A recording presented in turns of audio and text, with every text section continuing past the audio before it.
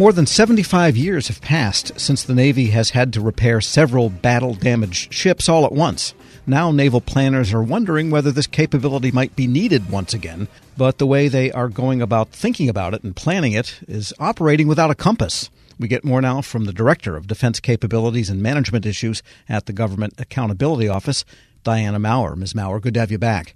It's great to be back on the show, Tom. Thank you. So the Navy is thinking about this because they are worried there might be a shooting naval situation with China, basically, correct? That's right. Over the last few years, the Navy and actually the U.S. military writ large has been focusing a lot more of its planning and training and acquisition and sustainment efforts to think about something that really had been unthinkable until recently, which is great power conflict, potentially with China or Russia for that matter. And battle damage ship repair is part of what the Navy in particular has been focused on. And they did have two destroyers that were in a sad state of disrepair at once in recent years because of the collisions in the 7th Fleet. And so they had to repair two at once, and that was a heavy lift, no pun intended, for them to do. So they're thinking about now if they had to repair 5, 6, 7 ships at once. What is the capacity at this point in the nation for that kind of work? Do we know?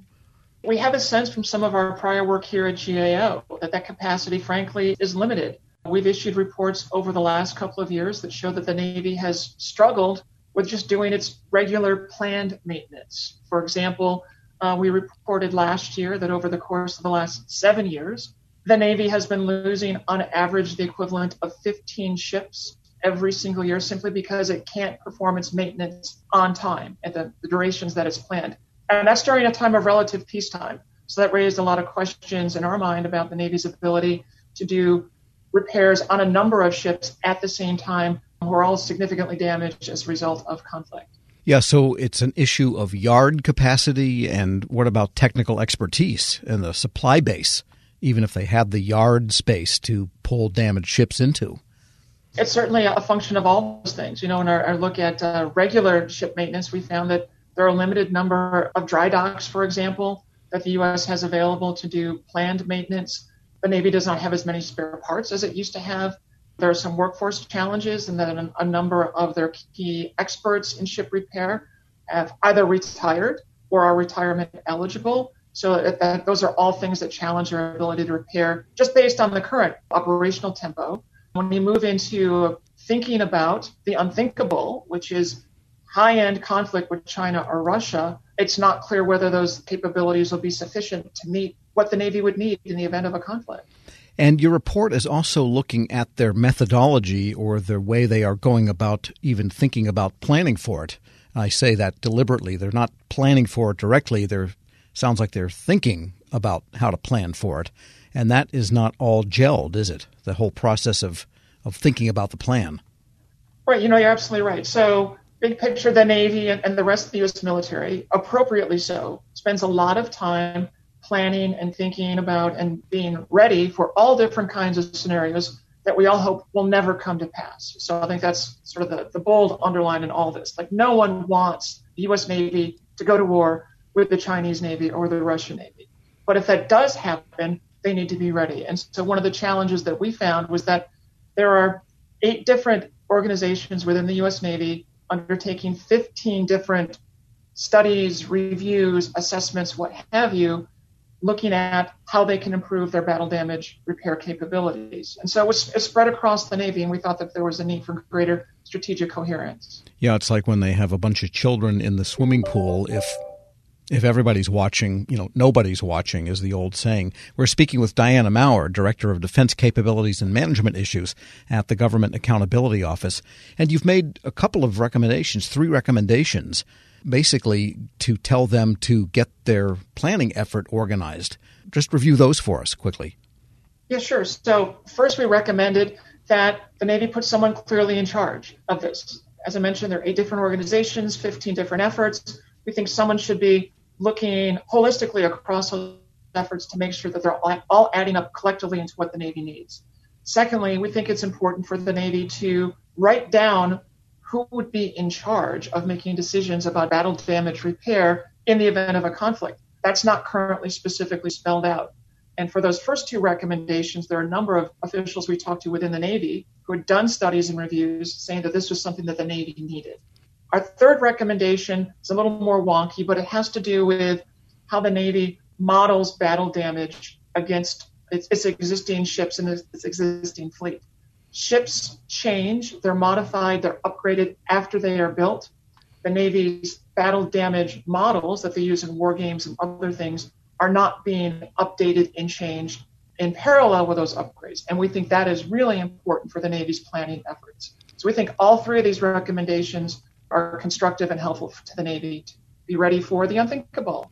Yeah, and repairing a ship that is battle damaged, this is not a pit stop where they bing, bang, boom, it's in there a couple weeks and turns around and goes out. It can take years, correct, to really repair a ship that's damaged by some kinetic force. Absolutely. One of the things of us working on this report sort of talked about as we were doing the work was that far too many people have watched far too many documentaries about World War II, right? And there are stories like the USS Yorktown. They turned it around and they fixed it and got it back out to sea in 3 days. Well, modern 21st century naval systems, cruisers, destroyers, aircraft carriers, are highly sophisticated weapon systems. Battle damage is going to involve lots of people, lots of money, and lots of time. And so it's important that the Navy think about it, have a clear structure in place with strategic oversight, and have clear guidance for command and control in the event of a conflict. I mean, it takes them 6 months to rewire one ship with new networking cable, let alone actually repairing it. And what was the Navy's reaction here? Well, it was a little bit mixed. They agreed with the substantive direction of all of our recommendations. They agreed that someone should be in charge. They agreed that there should be clear command and control responsibilities, and they agreed that they should be updating their assessments of what would happen in case their ships were damaged. Their view was that, one, everyone in the Navy sort of understands who's in charge. Two, that it didn't need to be written down. And three, that they were in the process of updating these things. We didn't see that. We thought our recommendations were important. We think it is important to write down command and control. We think it is important to formally designate who is in charge. And we do think it's important for them to formally and more frequently update these battle damage simulations, as you will, as one way to put it, for the different weapon systems. So we stand by our recommendations, and we hope that the Navy fully implements them. All right. Diana Maurer is Director of Defense Capabilities and Management Issues at the GAO. As always, thanks so much. Thank you very much, Tom. We'll post this interview along with a link to her report at federalnewsnetwork.com/Federal Drive. Subscribe to the Federal Drive at Podcast One or wherever you get your shows. Welcome to the Lessons in Leadership podcast. I'm your host, Shane Canfield, CEO of WEPA. I'm thrilled today to be joined by Rick Wade, Senior Vice President of Strategic Alliances and Outreach at the U.S. Chamber of Commerce. Previously, Rick was a Senior Advisor and Deputy Chief of Staff to Secretary of Commerce Gary Locke. He worked closely with the Obama administration, and he also worked with Commerce's Economic Development Administration to foster regional economic development in distressed areas, and with the Minority Business Development Agency to create jobs through the growth of minority-owned businesses. He received a BS from the University of South Carolina and an MPA from Harvard University. Rick, welcome, and thanks so much for joining me. And thank you so much for having me. Look forward to the conversation. Rick, in today's environment, leaders have had to adapt and find new ways to lead with transparency and empathy. But can you tell us a bit about how you've adapted your leadership style? You know, this past year has clearly presented some unique challenges that certainly me or I as a leader have had to adapt. You think about a pandemic, for example, that has placed us in probably one of the most challenging circumstances, is sort of lead in a virtual world now. I've not been in my office for nearly a year. And the idea that we don't have the human interaction, which I think is very important when you think about the empathy that is a very important value of leadership. So trying to lead from a virtual environment, Shane, and be empathetic and be sensitive to the needs of others has presented terribly difficult challenge. One of the other defining moments, I think, in our time that has dictated a change in leadership, if you will, was the murder of George Floyd. I think it created a whole different consciousness in America, and certainly within me, about the importance of being empathetic in the way I lead, to be inclusive, to be to lead in a way in which you're very sensitive to the impact of your decisions on others across our community. So it certainly has been a challenging year to adapt, but I'm happy to say that I'm still here and we're moving forward. Perfect. Throughout your career, what have been some pivotal moments or lessons learned that have shaped the leader that you are today? You know, there have been so many moments, Shane. I grew up in rural South Carolina. Quite honestly, at a time when I saw what legal segregation was. I wasn't able to go to an integrated school until middle school, being bused across town. And I remember, as strangely as it may sound, in 1979, I wanted to run for vice president of my student body at Lancaster High School, a little rural school. And I had to run on the ballot as vice president black, literally. And there was another candidate who ran as vice president white. And the irony of that story is that the following year, I ran for president and I won overwhelmingly. That was a lesson for me in leadership. And the lesson there was, perseverance, have the tenacity, have a vision, and overcoming barriers. And I didn't let the idea that the construct that I had to run as vice president deter me from reaching my bigger dream, which was to represent students. So I know that perhaps may be a small example of leadership, but it really did define how I view myself, the vision that I have, my willingness to fight for change. And that was the beginning. I think that set the foundation of how I lead. And there have been so many other moments. One of the most defining moments for me personally was the massacre at Mother Emanuel Church in Charleston, South Carolina. A very close friend of mine, Senator Reverend Clemente Pinckney, who lost his life. And it conjured up, again, these issues of how deep the divide in terms of race in America is. But it also inspired me to lead even more and to lead harder and to lead with diligence and vigilance to help close that divide. So there have been so many defining moments in my career. I will tell you, even after the murder of George Floyd and my role at the U.S. Chamber of Commerce to galvanize the business community, inspired by that tragedy. And now we have a whole broad, historic, sweeping, what we call equality of opportunity initiative that I'm leading, that I was inspired to develop. And we're bringing together corporations from across America to address what we call equality of opportunity. So my point there, I think, with all of these moments, they've all been pivotal moments at different parts of my life, my career, my journey. And I've seized those moments to make the best of what I could. It's fantastic. It's a great, great answer. Many stories. Thank you very much for sharing that. Who is the most impactful leader in your life, and what quality did you admire about them? I can't say that I had just one, but I would tell you the one person whose historical leadership has inspired me the most, and that is the leadership of Dr. Martin Luther King Jr. And there's so many attributes there that are consistent with my values. But the one part of his leadership was vision.